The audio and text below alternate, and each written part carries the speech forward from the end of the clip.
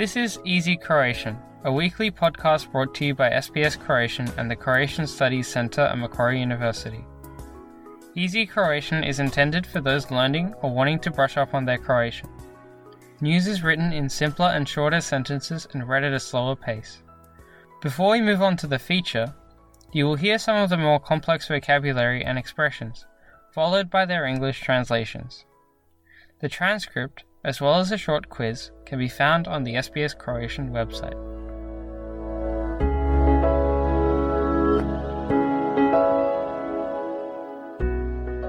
Slušate Lagani hrvatski. Ja sam Jasna Novak-Milić. Danas govorimo o novom prijedlogu izbornog zakona Savezne vlade.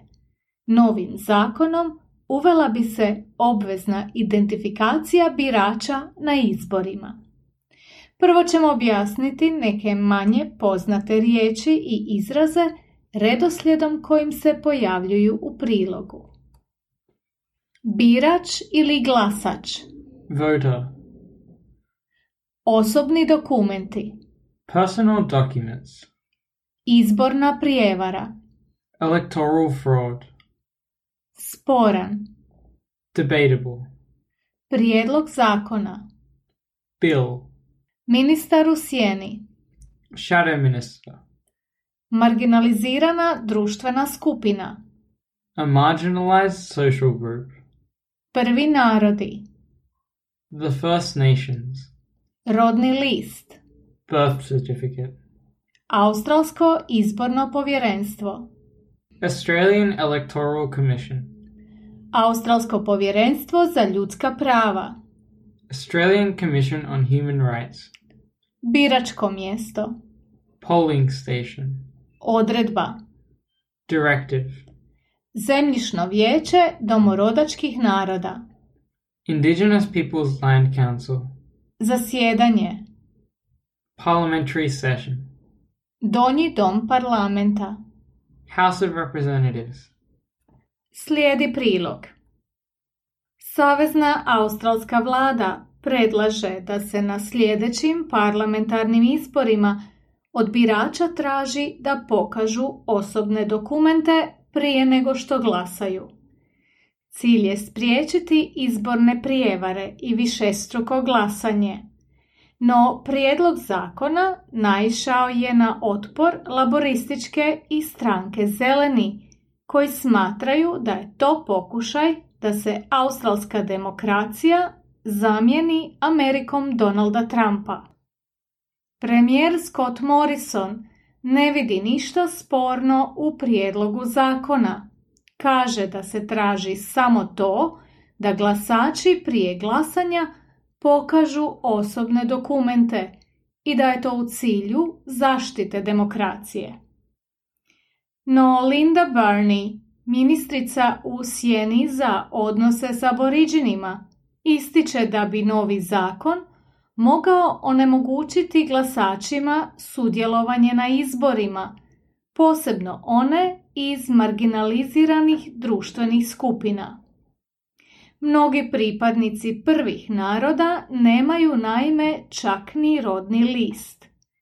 Laburisti također tvrde da su takvi zakoni nepotrebni.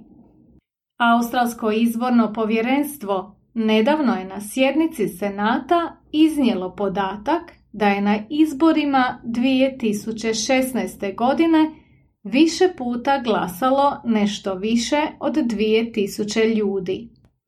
24 osobe prijavljene su Australskoj saveznoj policiji, ali nitko od njih nije kažnjen. Zbog predloženog zakona zabrinuti su i u Australskom povjerenstvu za ljudska prava.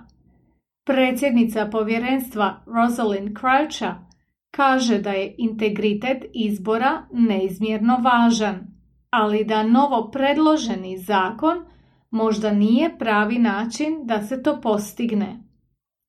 U zemlji u kojoj ljudi imaju pravo glasa i u kojoj se od građana traži da ga iskoriste, oduzimanje ili potencijalno oduzimanje prava određenih skupina građana nije dobar put, ističe Rosalind Croucher.